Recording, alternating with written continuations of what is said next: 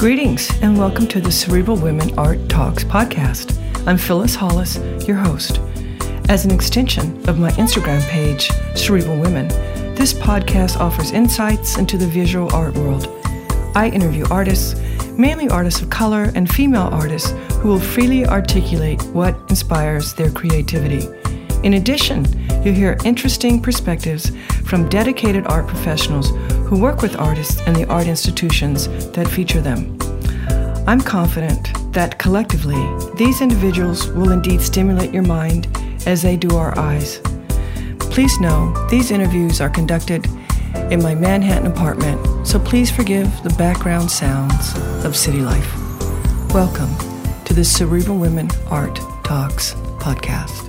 In this episode, I feature New York City-based artist Chase Hall. His paintings and sculptures respond to generational celebrations and traumas encoded throughout American history, responding to a variety of social and visual systems, each of which intersects with complex trajectories of race, hybridity, economics, and personal agency. Chase generates images whose materiality is as crucial to their compositional makeup as their indelible approach to representation. A central body of paintings made with drip brood techniques derived from coffee beans and acrylic pigments on cotton supports is notable for both its conceptual scope and intimacy. The use of brewed coffee carries powerful symbolic weight since it evokes centuries-old geopolitical systems associated with the commoditization of a plant native to Africa.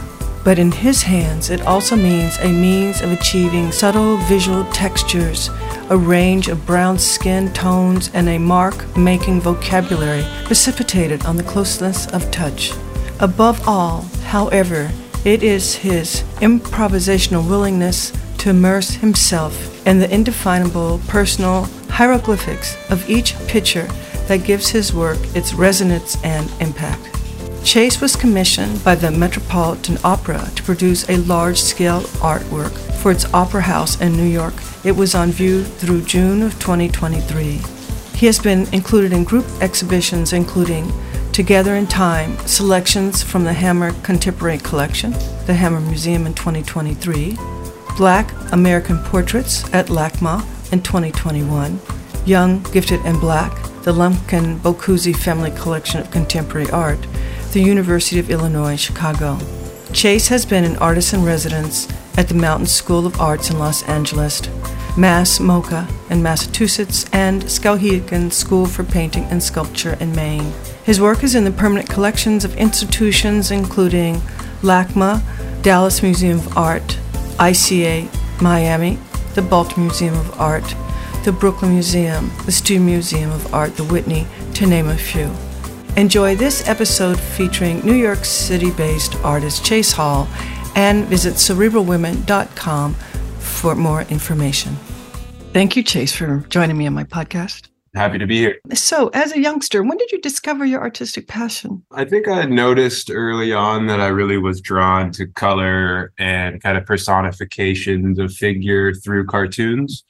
There's multiple kind of memories of just sitting in front of the VHS player and kind of watching Lion King or All Dogs Go to Heaven or these kind of I guess moments where you're blending hyperbole in life and color and texture and line and form, but you don't really have the language for it. That was one of the initial points where I started to recognize I was more drawn to that than other things in my life, as well as sports jerseys. I've always loved sports, and I've always had kind of an affinity with the jerseys and the colors and those kind of color combinations.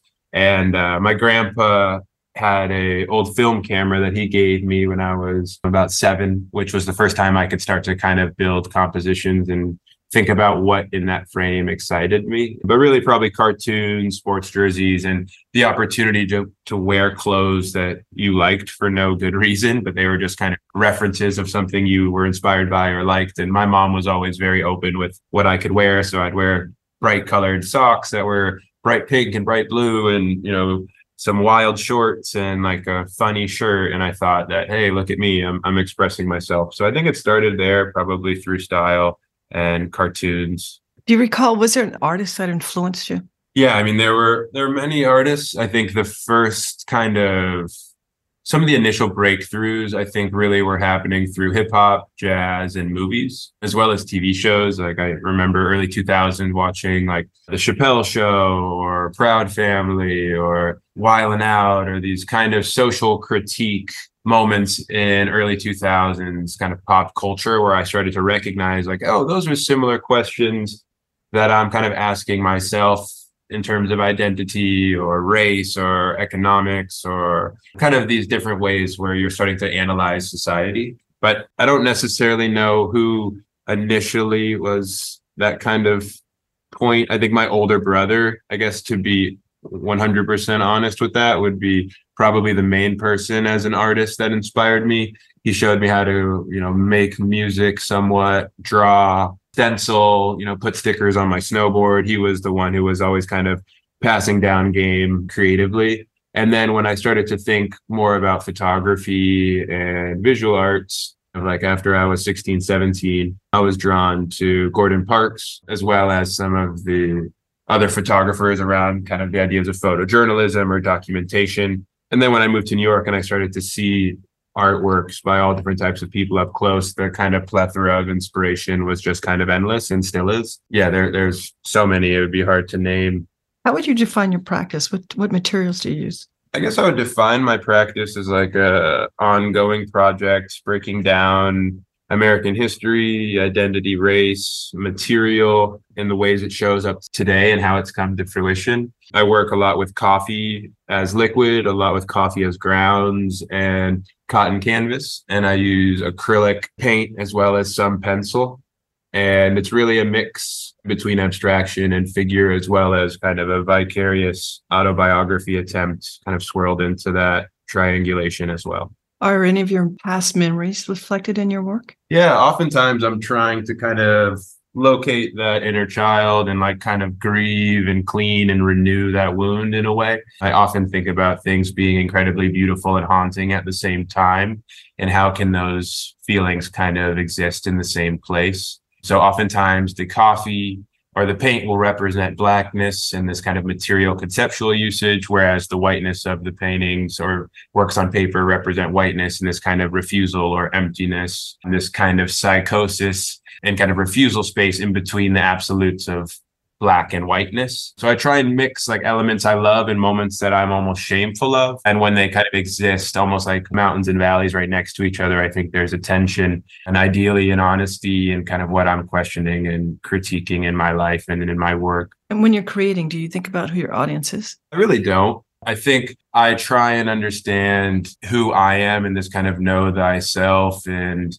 kind of question and make space for the moments where you knew something like wasn't right, or these kind of microaggressions or pulling these thorns out of this kind of spiritual self. I think often I think more about this cauldron and slippage of memory and ideas of self-liberation and post-victimhood. So I kind of oscillate a lot more within my own memory and just kind of locating that younger self and other people that are thinking similarly or dealing with ideas of mixedness or a nomadic upbringing or things of just trying to imagine blackness outside of the stereotypical brackets we see it in now. And what does it mean to see like a black nuance and black adventurism? And those ideas, I think, are more of a catalyst for me than considering who the viewer is. I think about it like a sound almost, like when you hear a jazz player play a horn a certain way, like that frequency or that twang is like a magnetism in a way towards his expression. And it's less like someone's going to love how this sounds. It's just kind of trying to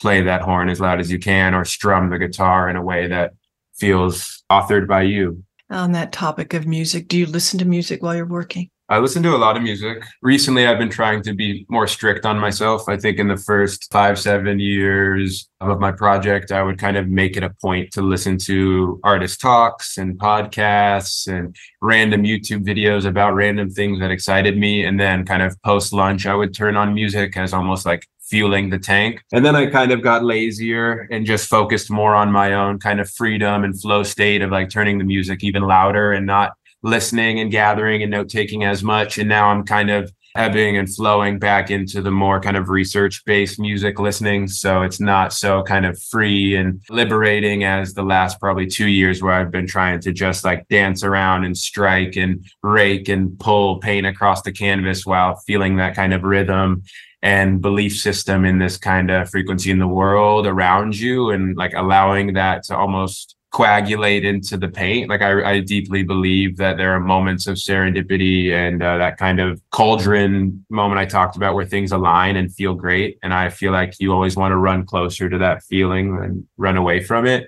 But I'm also recognizing that when I'm learning, my brain is doing cartwheels or doing push-ups or something, and it's so exciting that I get to like almost vibrate through the process instead of kind of flow and dance through the process. So it's just a different intake system, and I guess maybe shifting gears in a way. And how do you keep on learning? I keep on learning through trying to recognize that there's a lot more to learn, and that there's a lot more out there. And I think for me, there's always like an opportunity to exercise your mind or do something that kind of pushes you. And I think it's closer to that feeling than the idea of like endless knowledge. Like it really just excites me, and it's kind of like a carrot in front of the horse in a way. Like I just like learning new things, and it kind of pushes me to then try and continue to push or question what that thing was or is. And how do you go about choosing your colors? I think that goes back to the idea of learning how to express yourself through clothing or through markers or crayons, and you start to develop this kind of palette or things you like. I think they're ever changing, but I think the colors are really about just trusting your gut. You kind of build this intuition as a muscle, and I feel like when you really exercise it and you've had to rely on it before, just kind of trusting yourself in that way and recognizing that that moment of color represents so much more than just the pigment. So for you, it can be a moment of like fighting for a color. Like I fight for many different tones of browns in my work, but I also often will find like a chromium oxide or like a yellow oxide, Prussian blue. And then through mixing, you get to kind of run the gamut of these like main cornerstones of your palette. But really it is like, what am I going to wear today? That's how I think about it. And if I was to fully embody my painting, what would it be wearing? And those are just, I guess, referential kind of intrinsic decisions that relay probably closer to my photographic background and like love of just watching people and seeing style and recognizing archetypes and just trying to think about it more cinematically. You know, if I'm a costume designer or thinking about character development, you know, why is this person wearing this? What color is it? What does that mean about what they like to do? What temperature is it? What material? You know, is it a tweed? Is it linen? Those are moments where I get to just develop world building and landscapes and character development, and all of those things feed in and out of each other. When do you know work is finished? That's also kind of trusting your gut. I think when you're like, I can step away from this and hope it tells the story of what I put into it, what I think about, and farther, you know, much further beyond that. I think that there are people who don't necessarily know when to stop, and then there are people who stop too early. And I think for me, it's just trusting that when that light bulb in your heart, mind, spirit kind of goes off, you're kind of like, whoa, it's doing the thing. And you set up parameters, at least for me, to build out what I want in an image. And then when I go past it is great, but also there's times where I arise at that feeling before what I was thinking for the work. So I think it varies, but it's really like that feeling of trusting something and hoping that that energy is in it and lives on and kind of holds up without you there or continuing to work on it. When do the titles of your work enter the creative process? The titles for me, I think about it a lot like a track list on the back of a CD, and what's the story, what's kind of the little cheese for the mouse. I like to think about it as like almost these like personal haiku, or even in the kind of more internet world now, like these little moments of like quotes, or if it was a saying, what would the saying be? Or if there is a message here, what can it be almost abbreviated while still being open enough? Like when you read a haiku or something, you're like, wow, that took me way further than just the title. So it's a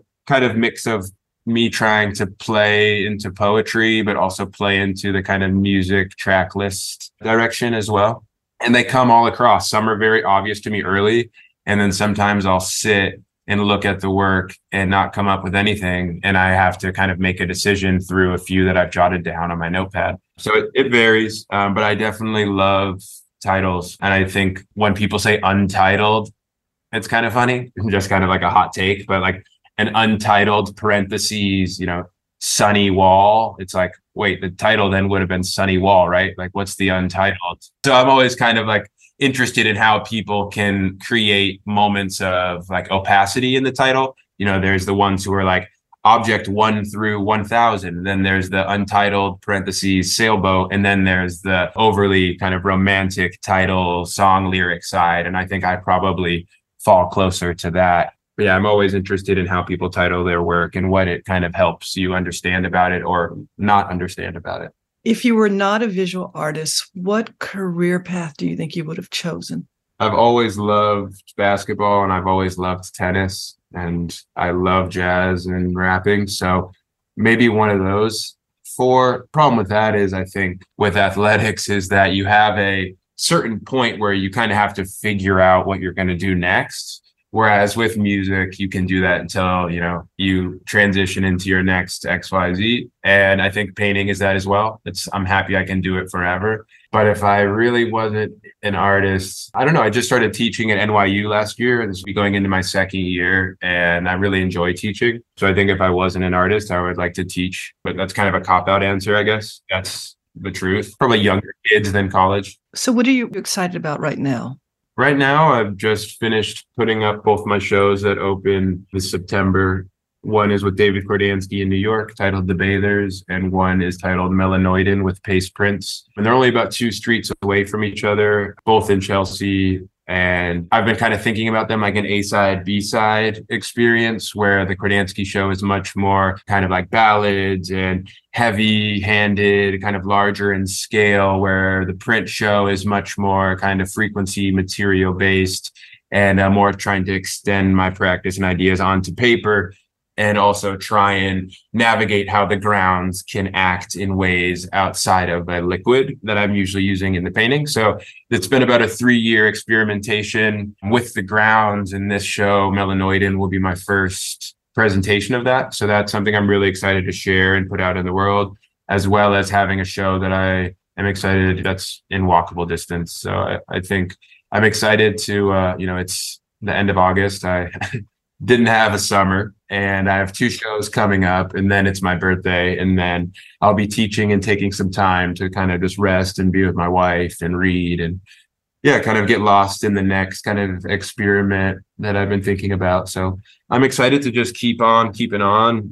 I'm a believer that hard work rewards hard work, but you got to find those little moments of rest and reprieve and intellectual gathering. So I'm excited to try and step into the fall and just kind of rest and reflect and read some more books and spend some time doing some things that are outside of just painting. So it'll be cool. I'm trying to push myself. I still work out of my house. I have no assistants. I have no studio manager. So there's some elements of growing pains and trying to take those steps as well. So ideally this fall, I'll be able to help myself get out of the house, get a proper studio, ideally get someone that can play bad cop a little bit and help me in the emailing sector and organizing and all of that. So I'm excited about a good amount, but really feeling like just to have mounted both the shows this past week, I can kind of take a breath and buy myself a nice dinner with my wife and take a couple weeks off. So I'm excited about that too, some rest and kind of end of summer. Do you feel Black art can be defined?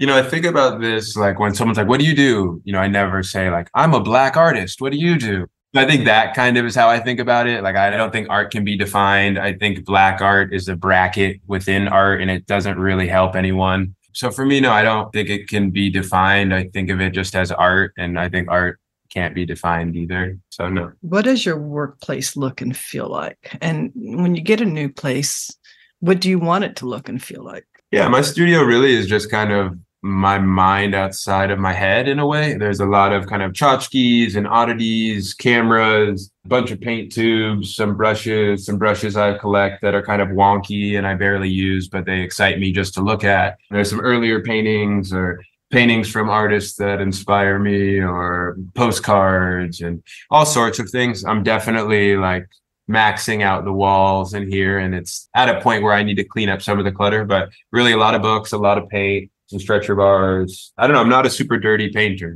My studio's clean and kept. I'm a Virgo, pretty organized. I definitely don't get paint all over my clothes. There's not, you don't walk on paint tubes and early sketches when you come in. It's clean. I kind of think it's helps me locate what I'm trying to think about instead of think about how dirty my room is or how unorganized or how I can't find a certain tube of paint or book. So yeah, it's pretty clean, but also pretty maxed out in terms of the oddities and ends and components of assemblage, found object, kind of old print ephemera. I definitely am a bit of a hoarder or kind of collector of things in that way as well.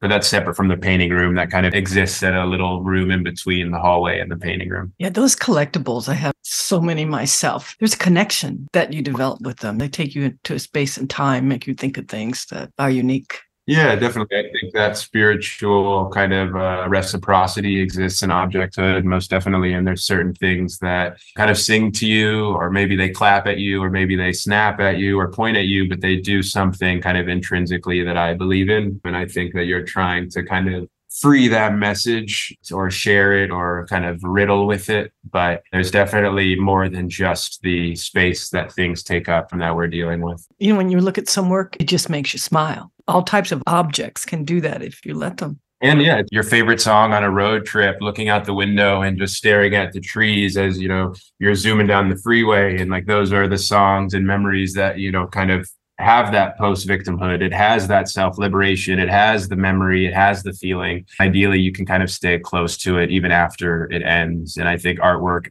operates similarly, where you can look at something and kind of be brought to a moment or brought to a thought that's always kind of ever changing. And the idea of close looking or undertones or the underbelly, those start to show themselves throughout that process of getting closer to that artwork or to that object or to that sound. So it is this thing that evolves with you, mirrors you, reflects you, but also shares so much with you that's kind of ever changing. And I'm super thankful to have that relationship and to allow that relationship into my life instead of kind of breaking it off before it even started. What would you say has been the most substantial challenge or challenges that you've encountered in your career thus far? Yeah, I think the most substantial challenges are trying to understand what it is for you, what it is for your friends, what it is for collectors, what it is for the world, what it can be, in all of these different capacities. And then recognizing that through all of those different perspectives and filters, you just kind of come back to yourself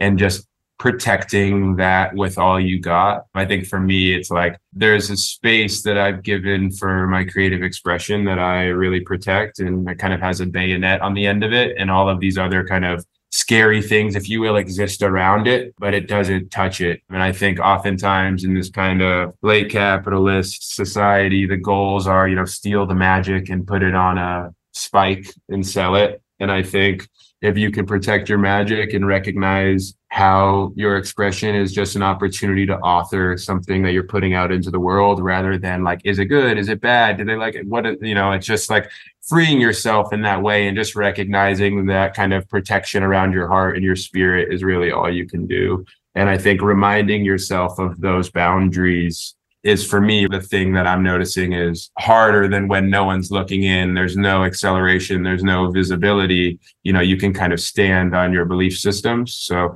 recognizing that as things evolve and grow, you have to become even closer to that special space that gives you the reason to get out of bed, and don't let people to, come in and obliterate that feeling. Cause I think it's one of the last sacred areas of life, and we all should really protect that space. So yeah, just managing that kind of bayonet system, I guess. Yeah, sometimes the only creature you want around is the dog. Yeah, it's like wife or the best friends or mom, but like the rest of this, it's like spiritual warfare. I think a lot of this can become something it's not, just through the optics of the internet and social media and sending and what's going on over there. And at the end of the day, it's like, I love to be able to get out of bed and ask my questions in the world and have some sort of receipt of that thought. And that's really it. The rest of it is just kind of made to cripple you and be this kind of endurance race. This has been a great conversation. Once again, I do appreciate your time because I know you've been crazy busy. So the last question I have for you is, what do you feel is the purpose of art